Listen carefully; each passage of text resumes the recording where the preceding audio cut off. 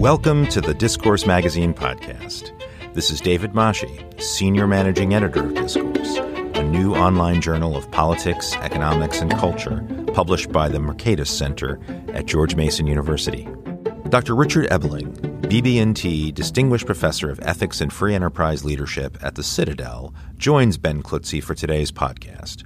Dr. Ebeling discusses his new book, For a New Liberalism, and the importance of living out the ideals of liberalism in our everyday lives. The audio, as well as the transcript for this conversation between Klutze and Ebeling, has been slightly edited for clarity. We've been talking about liberalism and its values and how we can advance a liberal tradition in our modern society. We've touched on various themes such as individual liberty, toleration, mutual forbearance, pluralism, viewpoint, diversity, and freedom of exchange. Today, we'll focus a bit more on the economic aspects of liberalism, and our guest is someone who has great depth and breadth of knowledge on this topic. In fact, he recently wrote a book about it titled For a New Liberalism, which came out in 2019. Our guest is Professor Richard Ebeling. He is the BB&T Distinguished Professor of Ethics and Free Enterprise Leadership at Citadel.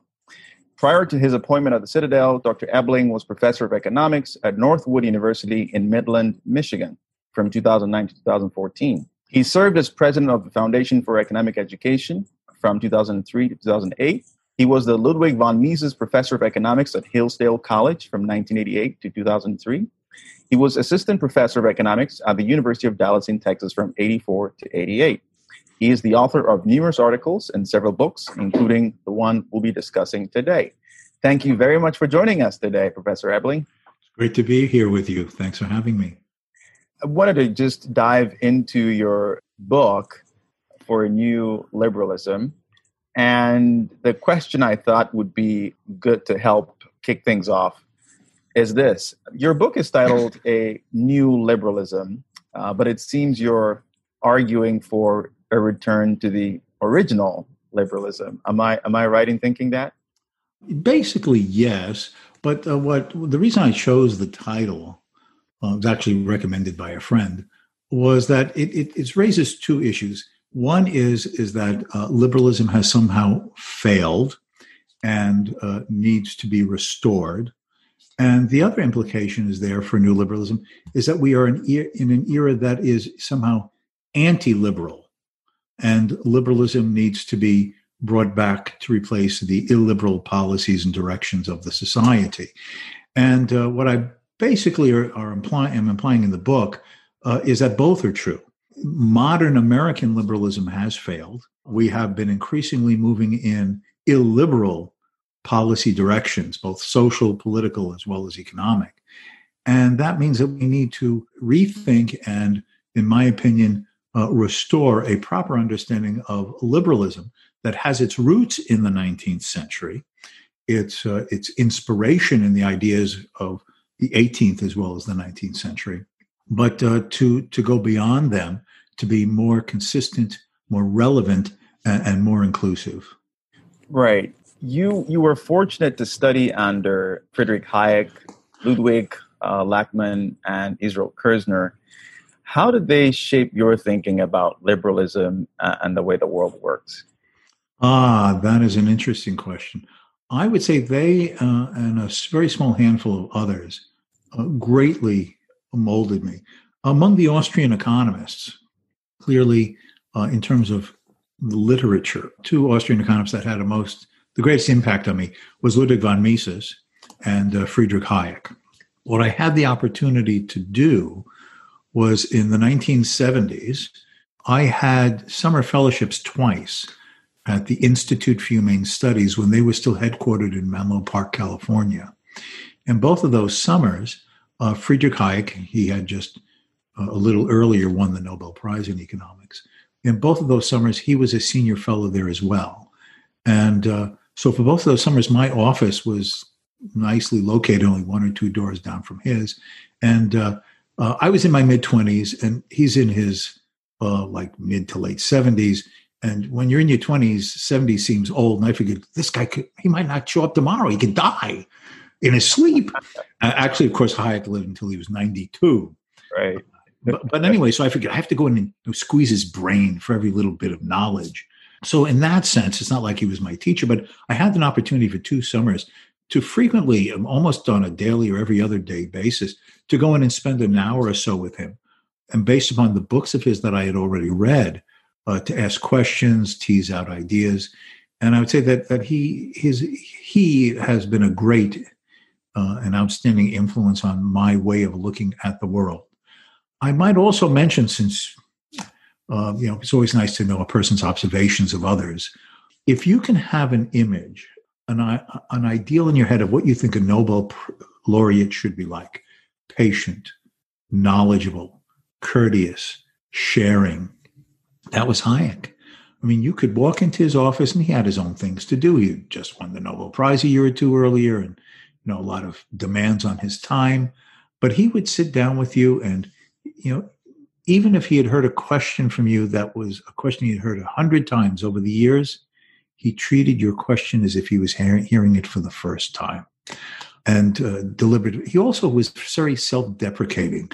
He would be, because I would ask him, "What about your, battles with Keynes in the 1930s, or your disputes with the socialists, of the same period in the 40s?" And he would tell these little self-deprecating stories. "Well, let me tell you about my next defeat," and that's the way he would express himself. But I should mention, he was a lifelong pipe smoker, and his doctor made him give up the pipe. But he needed his nicotine fix, so he took up sniffing snuff. And so you'd sit there in his office, and he would take out the snuff box and take the so inhale with the snuff up his nose. But then the little snuff particles would come dribbling down his mustache onto his shirt and his tie, and you'd be concentrating on what he's saying, but your concentration was broken.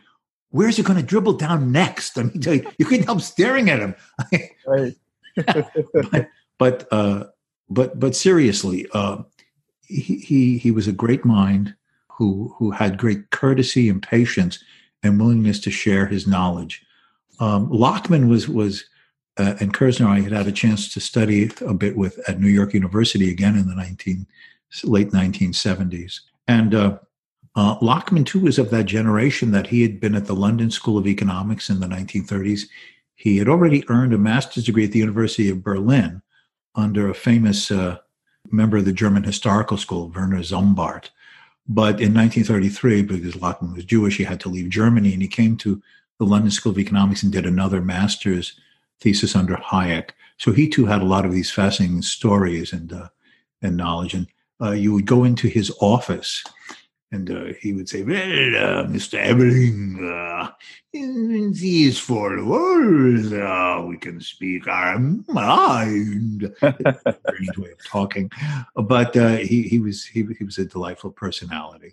And then Kerzner recently had his 90th birthday, and he's been like an icon in the revival of the Austrian school, having himself written his dissertation under Mises at NYU. But what stands out about Kerzner is that if there's a meaning to the phrase "the economist's economist," that is Kerzner. There's a deliberative, scholarly seriousness about him that always attempts to be fair and impartial while weighing all the arguments in both sides. And you're in his company for any period of time, and you wish that if you could be a scholar, you'd want to be his kind of scholar. Because of the quality of his character and his personality. So all 3 of those, in their own different ways, had a great influence on me. And it seems as though the way you describe them personally, yes, it seems as though they sort of lived out liberalism personally. Would you agree with that? The patience, the deliberative nature, trying to weigh both sides, being tolerant of different views. What does liberal mean? Of course, liberal can mean a political philosophy, an economic concept of human relationships in the market arena. But liberal also has a sense of a state of mind, an attitude of openness, tolerance, deliberative patience, a willingness to weigh and consider, not to, without reason, set aside or condemn or disagree with. That any conclusion that is reached is based upon an intellectual discourse of fairness, an impartiality in the logic and the evidence of an argument. And if one thinks of liberalism or being liberal in that wider sense, psychologically, personally, culturally, all three of them represented that.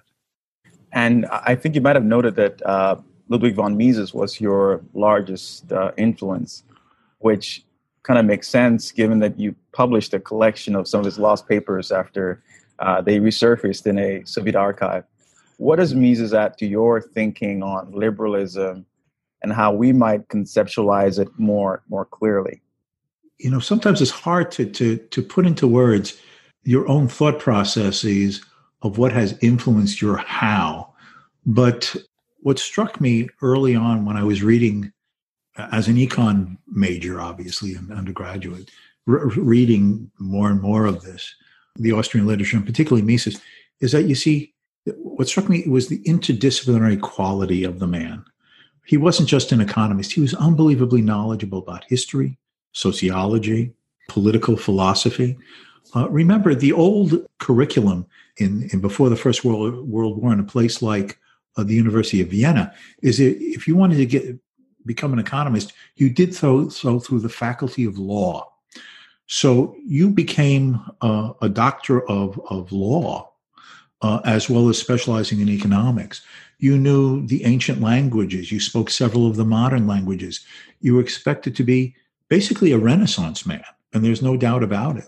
There's only one instance in my experience where I ever saw this in work, an environment of Renaissance people, and that was in Moscow during the end of the Soviet Union. But that would be a different topic to talk about.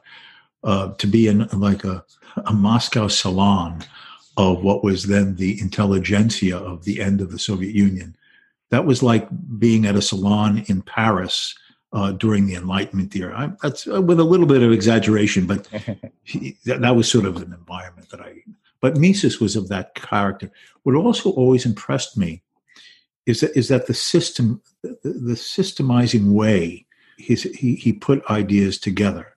You know, a lot of people say that now he it's sort of like a formal logic that you start with man acts and then it becomes a closed system. There's a coherence to his thinking, a way of seeing the logical links all the way through. What always has struck me, which is obvious different than many readers, is that if you read his memoirs and if you read carefully various passages in his works, he's neither closed-minded nor dogmatic. He goes out of his way to saying that each generation is building upon the knowledge that they're left with by earlier generations. They are themselves only a way station on an unending intellectual journey. One, as confident as one ever feels about one's own ideas and beliefs, one should always realize that there have been others before you who were equally, if not more confident, and were later shown to be often very wrong. So his is not a closed-mindedness. It's quite the opposite of that. And then a lot of people, you know, some people call it intransigence, not suffering fools gladly, as the phrase goes.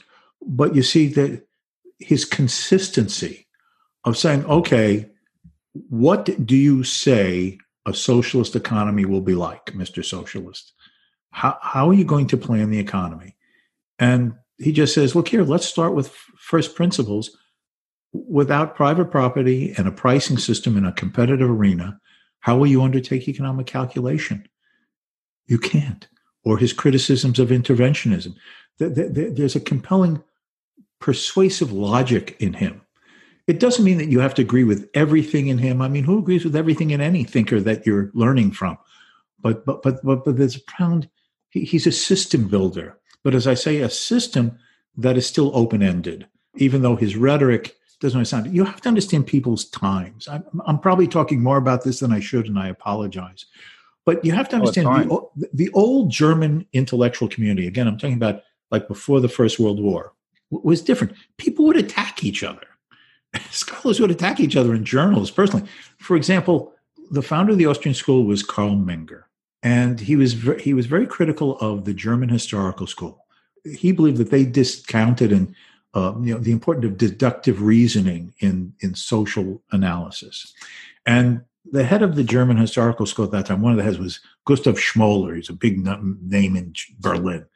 And he wrote this terrible critical review of Menger's methodology book that was published in 1883. So how does Menger respond? He writes a little book called The Errors of the German Historical School in the form of letters to a friend.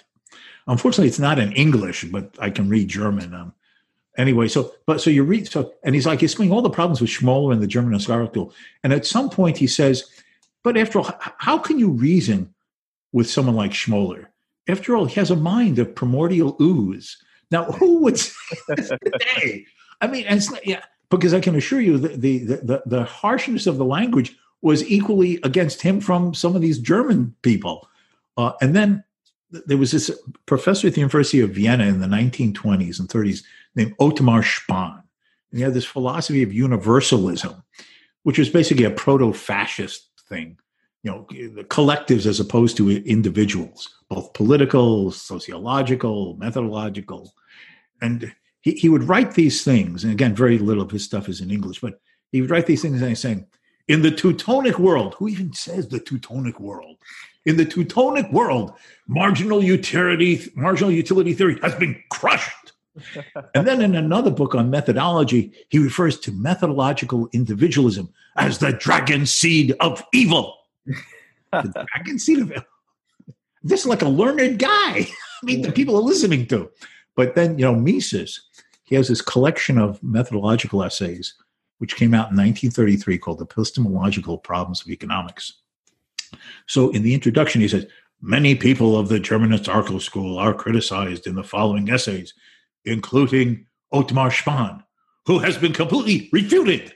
So you have Spahn saying, you're rejected. Mises saying, you're refuted. I mean, this is just how they talked back then. Mm-hmm. I mean, it was a different scholarly style that today we sort of wince at. Like, what? And they never use footnotes. You had mentioned that, Hayek and others got, studied economics under sort of law departments and so on, which seemed to indicate that there was a lot of interdisciplinary studying going on. Yes. Do you think that there's been a lot more siloing in the modern era and so sort of leading to some of the illiberalism that we see and the challenges in how academics from different disciplines talk to each other? Yes. Hayek himself has an essay called The Dilemma of Specialization. I believe it appears in his Studies in Philosophy, Politics, and Economics from 1967. And he points out that obviously as sciences and disciplines develop, you cannot avoid degrees of specialization because how can anybody know everything, But he says that the focus on narrow areas has made too many scholars have blinders on. These are my words, not his. It's a long time since I read the essay. But it seemed to me that he was saying that people have blinders on, that you're just narrowly an economist and don't understand the institutional, political, and social milieu in which economic forces play out. Or you're just a political scientist or an historian and you know little or nothing of what a practicing economist takes for granted in terms of, quote, how markets work and how government policies may play out. So the free market economist will feel, and I don't mean this in a pejorative way, but he's implying like naively, the political scientist or the historian thinks, well, government could just do this and successfully have no negative unintended consequences. And so I believe that forms of specialization have resulted in us not understanding that the social world that we all study is of one tapestry. And we may be looking at different parts of the tapestry, but they're so interrelated that you have to be able to, at the same time as getting your own special knowledge, also step back and have a sense of the complementarity of how it all fits together. Otherwise, you're going to miss things to even successfully do your own area of research. That's really interesting. In the book, you argue that liberalism transformed into political paternalism in the early part of the 20th century. How did this happen? Okay, this is very controversial because it sort of prevents you from not seeming to take sides, which I do have a side. There would be no liberalism today, or the liberties that we take for granted, if there had not been, I'm taking it as an historical fact now, not whether philosophers find it cogently persuasive, but the tradition of natural rights, that it is a self-evident truth that certain individuals, by inherently as a human being, either due to their nature, as their reason can understand, or God-given, as many of the older philosophers believed, that are inalienable, that may be not taken away from you, may not be violated, and that the purpose of society and its institutions is to design an arena in which each person can be secure in that liberty against the aggressions of others, while having as much latitude of his natural rights and its practice as possible. For instance, why did slavery end anywhere in the modern world? I'm not saying the only place, but a major focal point was Great Britain in the second half of the 18th century, the 1700s. People like Thomas Clarkson, William Wilberforce, and others. They were George Thompson. These people were deeply moved by the cruelty and the callousness and the inhumanity of the slavery that they were seeing in their own time, African slavery. And they're trying to persuade their fellow men that this institution is not just inefficient, costly, they make those arguments too, but at the heart of it, it's a moral issue. It is inherently wrong for one human being to presume to conquer and enslave and own another, because each human being in themselves has an inherent right to his own life and his liberty. He owns himself. He is his own property, not to be made a tool under force to the whims and wishes of another. That is a powerful argument. And it moved people. It persuaded people. And again, just as an historical fact, it may be that a lot of libertarians and classical liberals have moved away from having religious views. We're making a historical fact. They were moved by their Christian faith. This is an abomination in the eyes of God. God gives you your freedom. No man may take it away. This is natural within you. And that was a great force for the emerging liberation of human beings from various forms of tyranny, whether it be out-and-out slavery, which did not happen overnight, but ended through an act of parliament in England in 1833, inspired others, the abolitionist movement in America, through the terrible Civil War that we had, finally the end of slavery in the Western world. The last slave country in the Americas was Brazil. That ended in 1889. The then Empress of Brazil signed it away through an act. This is what moved people, that the idea that you should have certain civil liberties, that you should have a certain right to vote, that people should have freedom of exchange and association and occupation. What Adam Smith talks about, a system of natural liberty. His teacher, Francis Hutcheson, from whom he got many of his ideas, basically talked about the natural liberty and the natural rights of people. And that is what gave us the foundations of the human freedoms that we take for granted, because these are viewed as universal for all men, everywhere, in all times, regardless of who they are and what they look like. Now, what began to change? And again, I'm talking too long and I apologize. And this, again, is controversial among political philosophers. Utilitarianism. Now, I'm an economist. I use utilitarian arguments all the time. It works. It doesn't work. It makes the betterment of people in society as a whole. But there was a shift where you're concerned about what seems to be useful and what seems to help more people as opposed to less people. And now legislation becomes not a matter of, is it consistent with people's rights, or does it have to be changed because it violates people's natural rights, to what is an efficiency?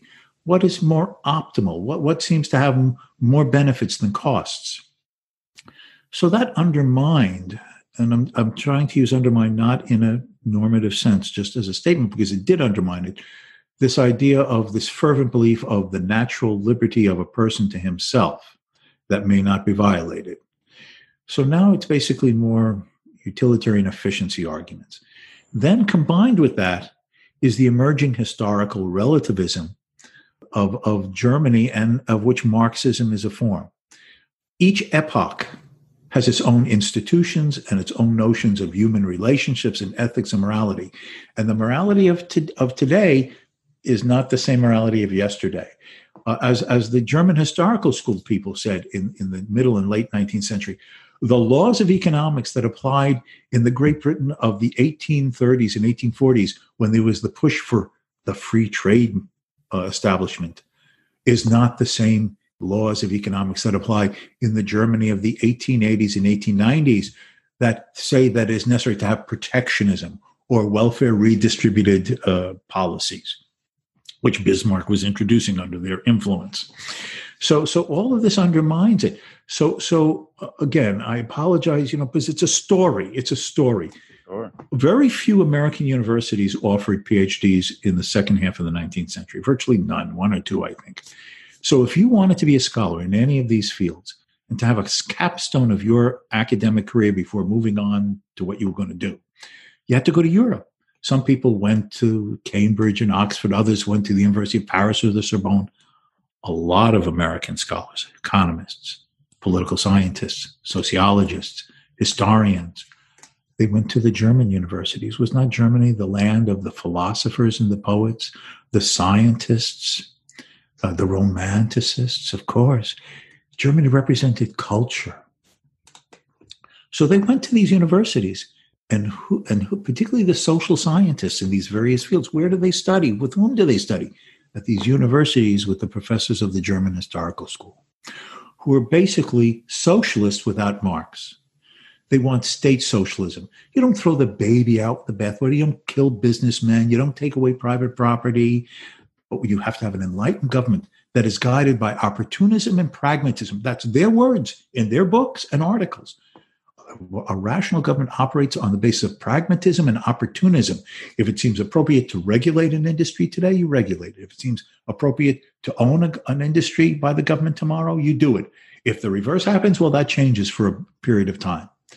All of these American scholars, including the founders of the American Economic Association, come back to the United States and they become young professors. Some of them serve in the Wilson administration. Many of them, when they're older, or their students serve in the Franklin Roosevelt New Deal administration of the 1930s. And they imbue an entire philosophy that there needs to be not that type of Bismarckian, militarism that the Germans had, but a new liberalism, an enlightened liberalism that isn't stuck in an invariant notion of negative liberty, merely the protection of rights.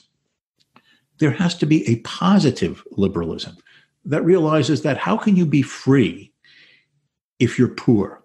Because if you're poor, you have no power to achieve your goals. So a positive liberalism requires that there be an equal opportunity of all through redistribution of wealth. Because is it not fair? Are we not all part of the same community family? Do we not all collectively benefit from this?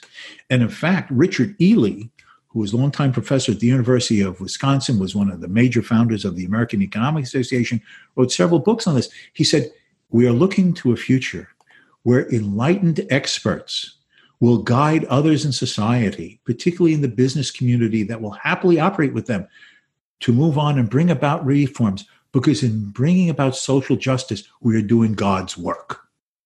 This is their mental attitude. And that is basically how liberalism and the undermining of the older notions of a rights-based notion of liberalism got transformed looking over the 19th and early of the 20th century. Now, obviously, this is a long story, which I've already talked too much about, but explains in a way what happened. So that today in America, what is liberalism?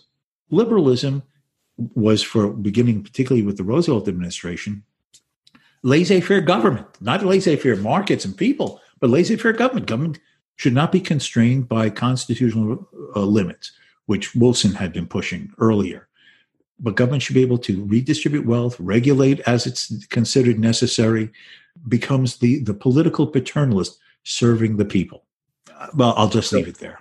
So the aspect of liberalism that has to do with, voluntary exchange, right, and so on, the economics of it, or someone might call it market liberalism. What are some of the misconceptions that people have about that? Part of the misconception is a failure to appreciate a set of ideas that require, admittedly, a degree of abstraction. The type of thinking that Adam Smith offered us in The Wealth of Nations, in what has become, this phrase from a passage in his book, The Invisible Hand. The idea that in a certain institutional setting, where we recognize that individuals have certain rights to their life, their liberty, their honestly acquired property, in which human association is based upon voluntary agreement and mutual consent.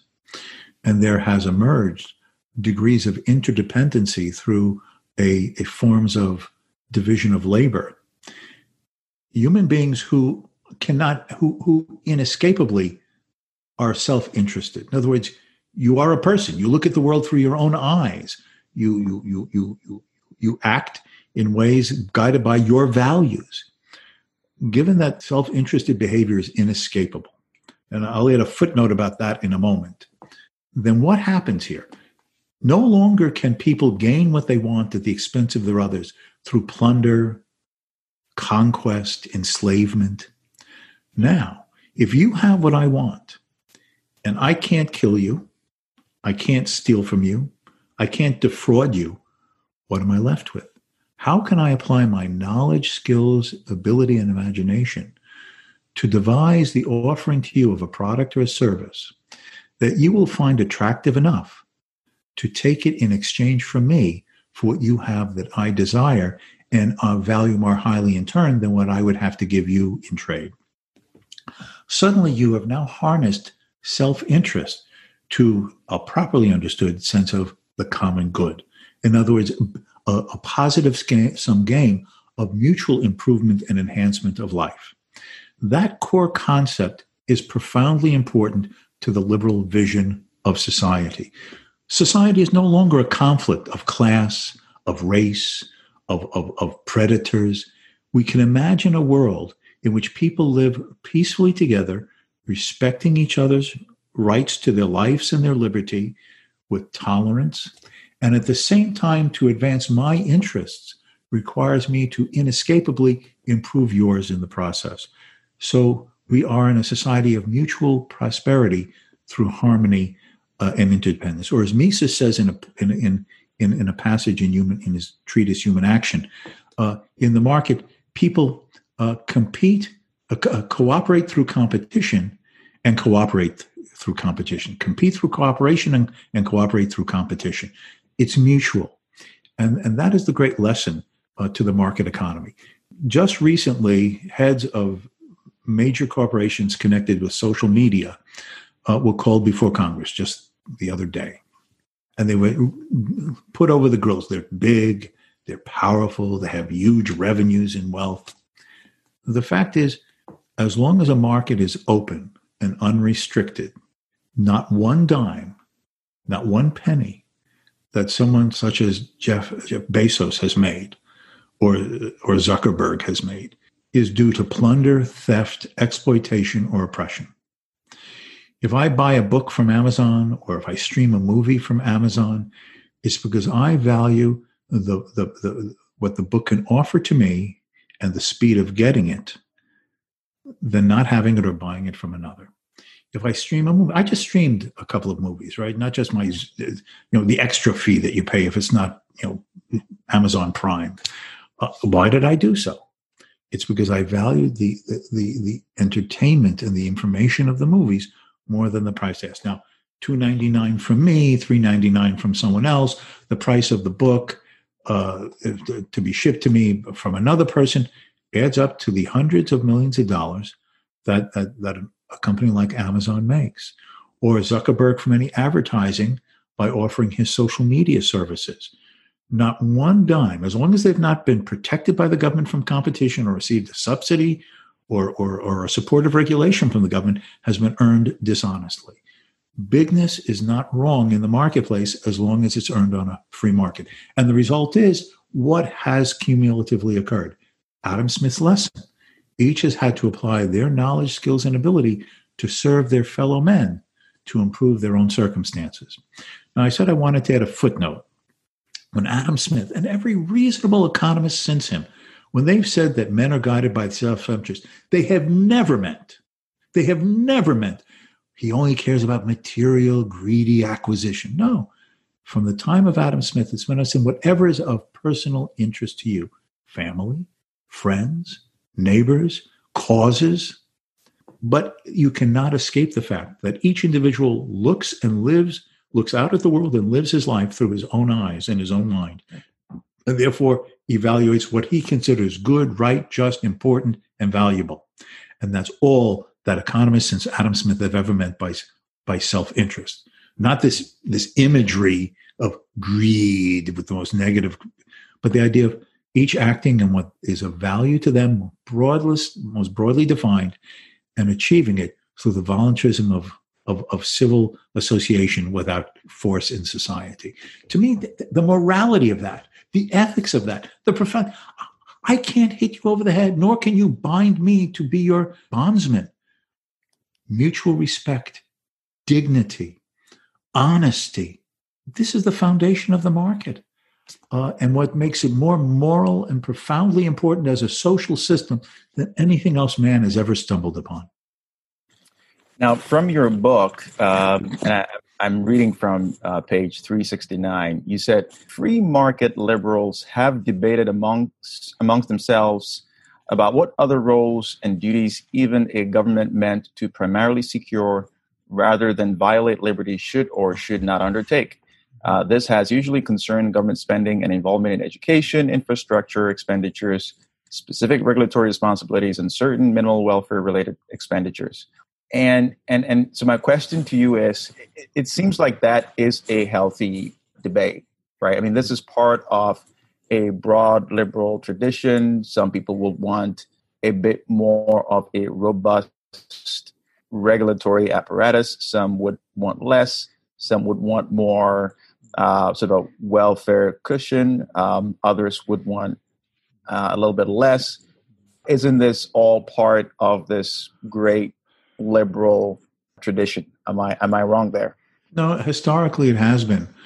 In the 19th century, the liberals of that time did have discussions, debates, and arguments over what are the minimal legitimate functions of government. Obviously, every liberal would say that it's obviously the protection of the honest person and property, the obligation to fulfill contract. That would be considered the minimalist laissez-faire state, the phrase usually used pejoratively, the night watchman state.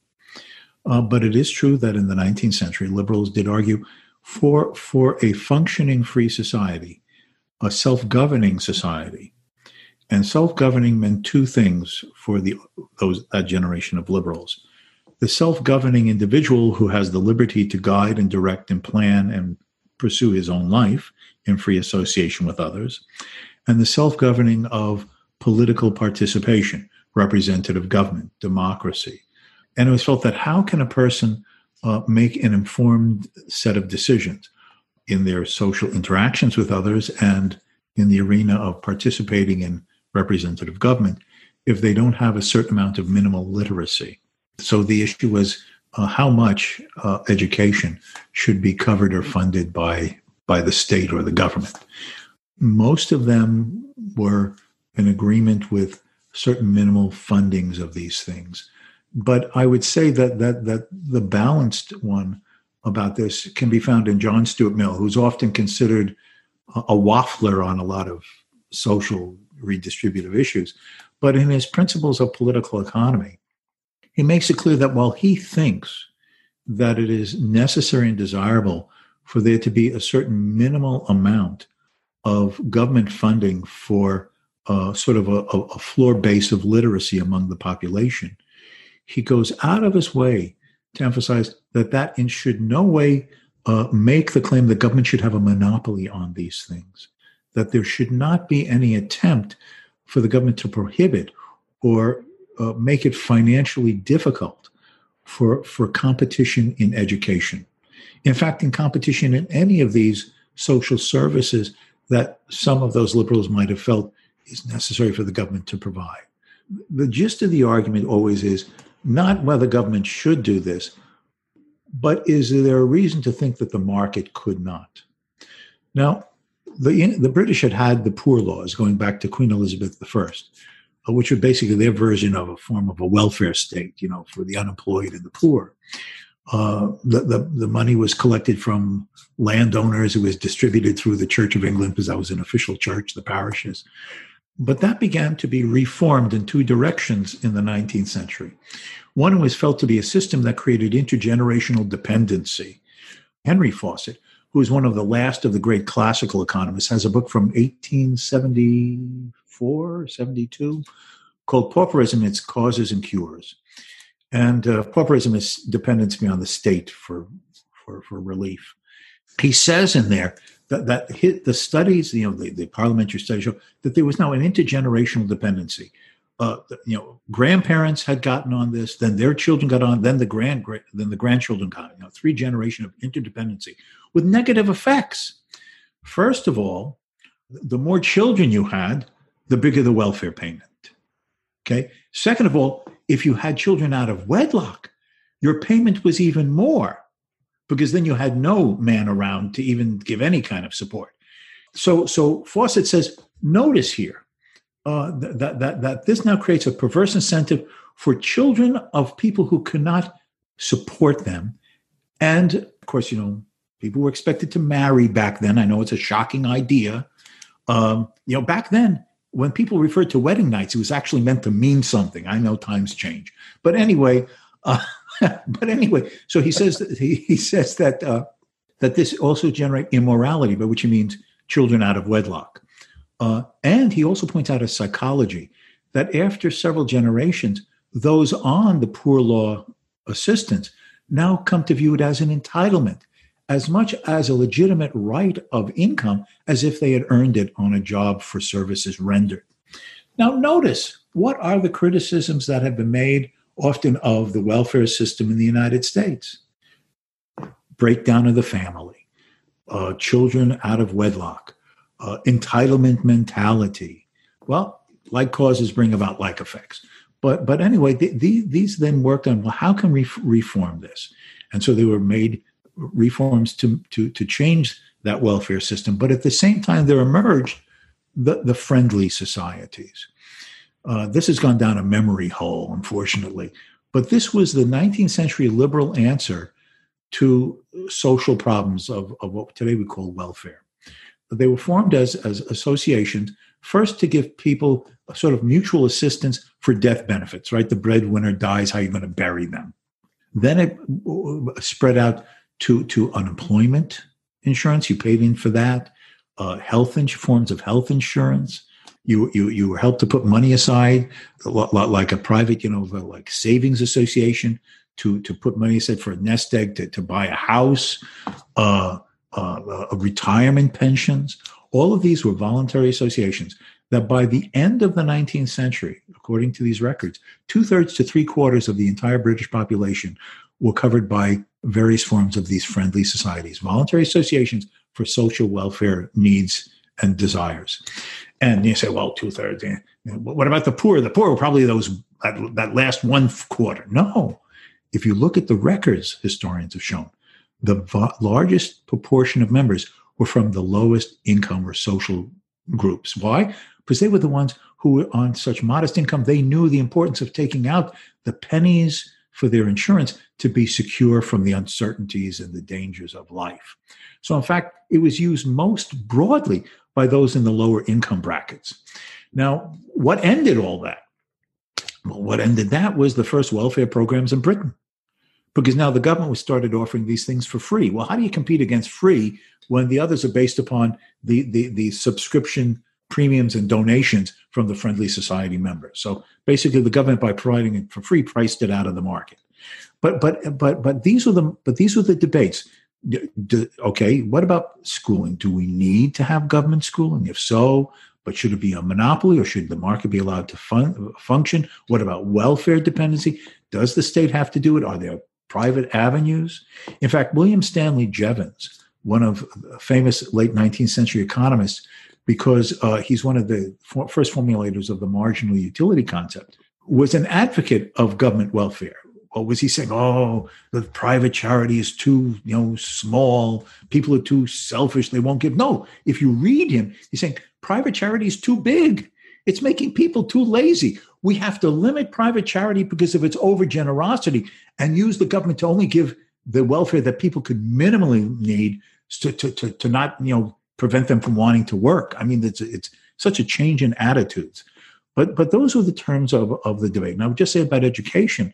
There was an economic historian named Edwin West, E.G. West, a Canadian, and he once wrote a book called Education and the State, covering this period of Britain in the late 18th and early 19th century.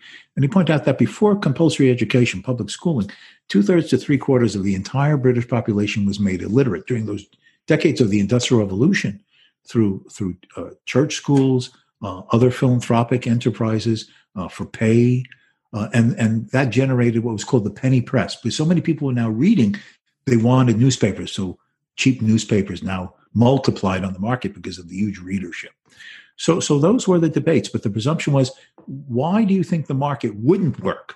Rather than the current default position, well, the government has to. What makes you think the market can? Right.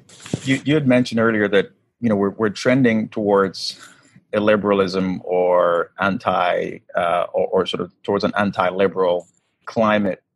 And, one might push back and say, but we are freer now, right? I mean, if you look at, minorities and people with disabilities and so on, you can see that life has gotten better overall. What's your response to that? Life has gotten better. The question is, what has been the prime engine for this betterment? We are all living higher standards of living. For all of the criticisms and the arguments about inequality of income, and obviously not everybody has the same income. There are people who are very rich, some who are far more modest. But I know it's called a cliche, but a rising tide does lift all boats. And if you compare the poorest people in the United States today with millions, tens, if not hundreds of millions of people in other parts of the world, or what Americans took for granted 100 years ago as prosperity, okay, no one in America is poor. Does that mean that everybody, don't people fall between the cracks? I'm talking a generalized statement here. Whether you're rich, middle income, or quote, poor, quote, by American standards, your standards of living are immense. The amenities, the conveniences. Who, I know I'm being rhetorical question, who doesn't have a cell phone? Who doesn't have a refrigerator? Who doesn't have some kind of a car? Who doesn't have a television? Who doesn't have any of these amenities? Everybody has these things that were considered luxuries 75 years ago, non-existent 100 years ago. Now, the other issues come up about civil rights, civil liberties, and various things. This is a very controversial point, and I obviously can only speak for myself, okay? Because there are debates and differences of opinion among liberals on this, and by which I mean the broadly defined classical liberals. I would argue that to a great extent, to the extent that these improvements have come in to those who were denied such opportunities and sometimes in abusive ways in the past, it has been due to the spirit and the ideal of that older liberalism. What do you mean a person can't drink from the same water fountain?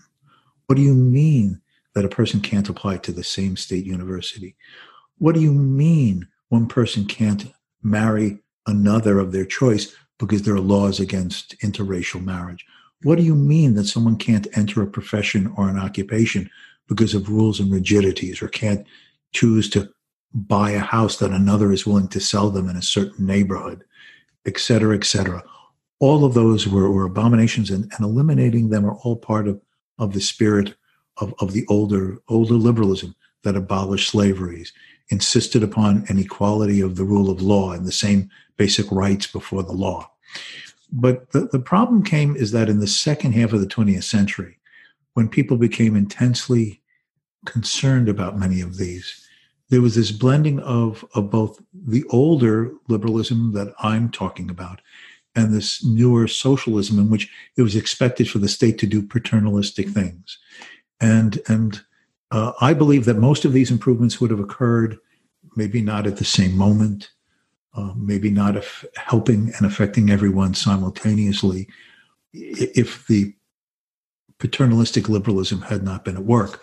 But I believe that all of these improvements would have still occurred and would have occurred in a healthier environment politically and culturally, because it would have occurred on a more voluntaristic and free associative basis, and without the antagonisms and resistances and resentments of special favors for some after wanting to abolish favors for anybody, and redistributions of wealth that some people say, I have had nothing to do with this. Why should I have to pay for it? I believe that all of these improvements would have occurred basically in various forms in a certain sequence, without the antagonisms and controversies that the modern American liberalism has superimposed on these attempts to assure liberty and justice for all in society. But I accept the fact that I'm holding a very controversial view. But I believe it is a view that is consistent with a rightly understood notion of the freedom and dignity and the ethics of human freedom. And you had mentioned ahead of this recording that some of the liberals in the classical tradition didn't write as much about these injustices and discriminations enough, which was a substantial mistake. Yes. If you read the attempt to restore the tradition of individual liberty, liberalism rightly understood in the post-World War II period, the revival of it, much of which have had authors who have been labeled as conservative, but given these waffly labels, in their essence were more classical liberal than some notion of conservative. You find them defending individual liberty. You find them defending equal rights, constitutional rights. You find them defending limited government, the freedom of free association in the marketplace.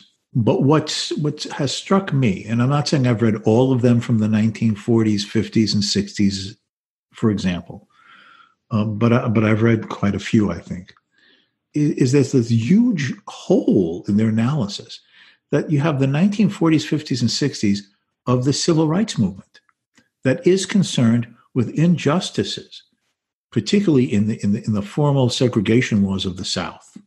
There's no doubt. I mean, how can you talk about liberty and in the face of that? And what strikes me is that virtually none of them, you say virtually because a few did, virtually none of them have chapters or discussions of the problems of an equality of rights for those who are being denied them in the South. Again, as I mentioned when we were talking before we started this, it's not like I read biographies of each and one of them where some biographers, drawing upon their letters. So I don't know what they wrote in their letters, but they're published works to the extent that I've read them from that period. I have no indication, sense, reading between the lines that for all intents and purposes, any of them were racists or segregationists. But for some reason, they have this blind spot of not realizing that just as the liberals of the first half of the 19th century took up the cause of black slavery and insisted upon ending it and having an equality of all men before the law and equal justice before the law, and the fervency, people like William Lloyd Garrison and others, but none of, and should they have not seen that the same fervency, if you believe in liberty, should have put you on a path to defend, advocate, insist upon the abolition of those segregation laws with the same fervency and admonition of moral justice as the anti-slavers in the first half of the 19th century. And the fact is that the classical liberals / individualist, free market-oriented conservatives, they don't do that, at least in the books of, and like I said, I've tried to read a lot of them. That's the literature that first influenced me when I was gotten interested in this in my teens and the 20s and the 1960s and 1970s. That was the literature then. So I believe that the classical liberals lost an opportunity to be part of the debate over what civil rights mean. What is the role of government? To assist or not to assist, to intervene or not intervene, to give favors and privileges or not to give favors and privileges in one direction or another. And the liberals lost that opportunity. And I think that it is put us partly in the dilemma that we are. Now, as we, moving towards the end of the conversation here, there are some who are listening who are academics, public intellectuals, right, and so on. What advice or thoughts do you have for sort of fostering conversations towards a more new liberalism, if you will, both in the classroom and beyond? Well, I was influenced by a man named Leonard Read. He was the founder of the Foundation for Economic Education, FEE. Maybe many of the people listening to this remember reading a magazine called The Freeman. That was the Foundation's magazine for many decades. And Leonard Read emphasized the thing, you want to change the world, don't we all? Well, if you ask yourself, over all the people in the world over whom you have the most influence, who is it? Yourself. So changing the world begins with a process of self-improvement, becoming informed about these ideas, knowledgeable about these ideas, articulate about these ideas. Read said that people have different, pressures of their life. Some, have families, they have time-consuming professions. So each must decide, to use the language of the economist, at the margin, how much they can afford and feel intensely enough to become more self-educated about the ideas and the implications of liberty. But we're not going to change the world unless there is a sufficient number of people who take on that self-improvement responsibility. Then he argues is that, let me use an analogy. I went to a fee seminar when I was in my 20s, when it was headquartered in Irvington, New York. And it was a great week. Among the others lecturing that week was Henry Hazlitt, the famous free market journalist, Economics in One Lesson. But I remember only one lecture from the whole week, and it was a lecture by Leonard Read. It was a classroom, and he had the lights turned off, and he had an electric candle with like a dimmer switch on it. And Leonard Read now went from total darkness to turning the dimmer switch so like this little glimmer of light from the electric candle. And he says, notice that in this darkness, all of our eyes are attracted to this little glimmer of light. And then he turns the dimmer switch more and more. And he says, now notice that you can see me in part of the desk in front of me. Turns it more. He says, well, now we can see people in the front row. And then finally he keeps turning on and he says, now, look, this little electric candle has practically lit up the whole room with just a few bits of darkness in the corners. This is what each of us can be, a light of liberty, who through self-improvement of understanding what freedom means, appreciating why it's important, learning to be persuasive and articulate in our corners of society, we will illuminate ourselves and attract another one to become a light of liberty, and another light of liberty, and another light of liberty, until the forces against freedom have been pushed back to a few dark corners of the society. Now, that's a profound imagery, at least it has always seemed that way to me, a metaphor, if you will. But the other thing he then said, but how do you persuade people? Patience, respect, tolerance, and politeness. Nobody likes to be in your face. You're wrong. You're a jerk. You don't know what you're talking about. I certainly don't like it. My wife gets away with it a little bit, but that's voluntary servitude, I guess. But none of us like that, right? So the way that you try to, and when? Well, there's no silver bullet. Some people are in a conversation with relatives over a dinner table. If people still sit together over a dinner table or a restaurant, a place of work, having a cup of coffee, and maybe a subject comes up, and in a non-offensive or pushy way, put your 2 cents in. Maybe you write a letter to the editor. Maybe you decide to today we would talk about, social media. And you just spread the word this way in every corner that you have. And eventually you reach more and more people. And you think, oh, yeah, how does that work? Well, can I tell a funny story that is a true story about myself, if I may? Sure. I was in graduate school. I was taking those courses with Lockman and Kersner at NYU. But I was making some extra money teaching in New Jersey at Rutgers, the Newark campus. And but I was living in Queens, New York. So I would take this, what they call the tubes, the subway from New Jersey to Lower Manhattan under the Hudson River. And I would then have to change to the New York subway system. Well, since I had to change anyway and pay a different fare, right above the station, there was like a little, grocery store shop. And I would stop there sometimes, to get food and then go on my way home. So I'm at this store and I'm in the checkout counter. This is an absolutely true story. This woman is behind me on the checkout and she's staring at me and staring at me. And finally she says, "Aren't you Richard Ebeling?" Yes. "You teach at Rutgers, don't you?" Yeah. "You have ruined my marriage." Everybody is now looking at me. I'm thinking in my head, help, help, help. And she repeats herself, "You ruined my marriage." And then she says, "My husband took your class at Rutgers. He pointed me out to me at one day on campus. You've ruined my life. My husband comes home from work now, turns on the evening news, and complains about government for the rest of the evening. You have ruined my life." True story. Now, who was this guy? Did he sit in the front? Did he sit in the back? Did he have an A? Did he have a C? Did he ever ask a question, or was he just a wallflower? I have absolutely no idea.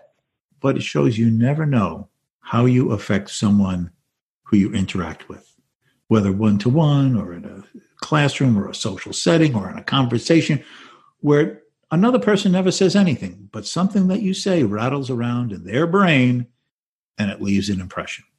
So it's important to become knowledgeable, articulate, patient, tolerant, and polite, and to know what you're talking about. And if enough of us do that in our own corners of life, at the end of the day, we'll win. I know I'm beating a dead horse, but I can't help. Okay? Imagine that it's 1883 and you're attending a funeral in London.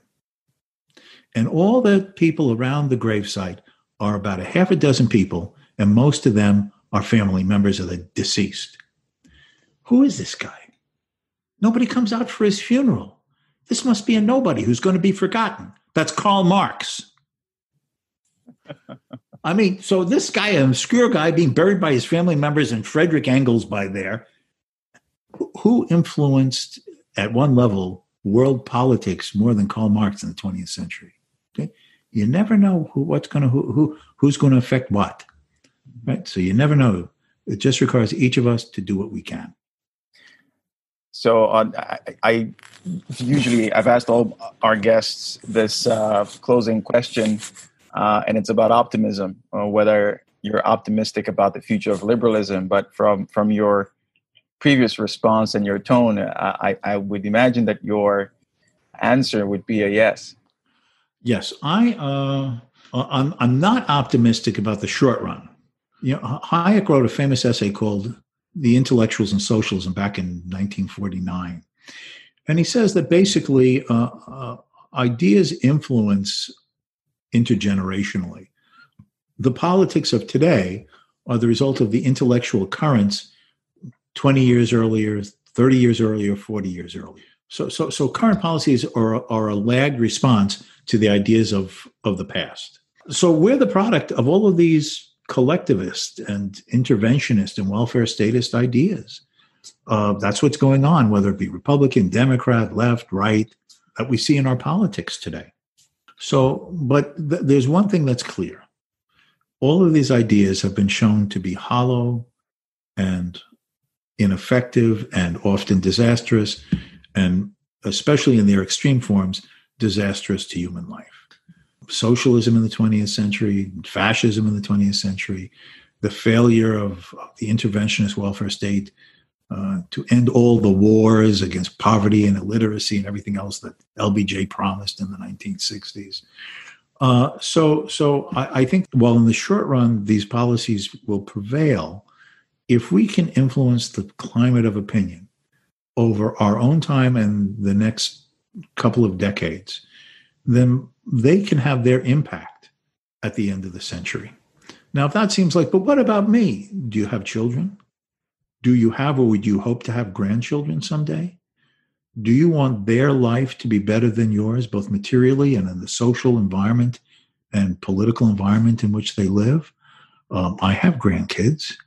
I would hope that their life that they live in, and their life is going to be through most of the 21st century, can be in various and sundry ways better than mine, both materially as well as the political and social environment.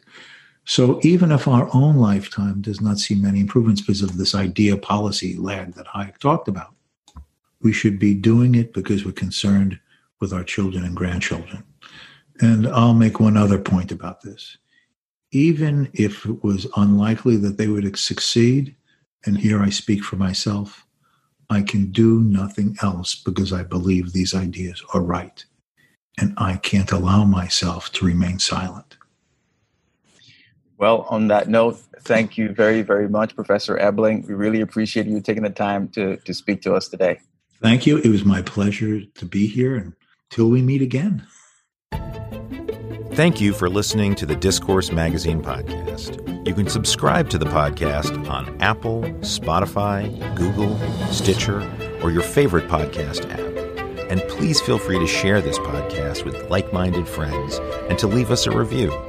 We're always happy to hear from you. Finally, check out Discourse Magazine, which is available free online at www.discoursemagazine.com. Thanks again, and see you next time.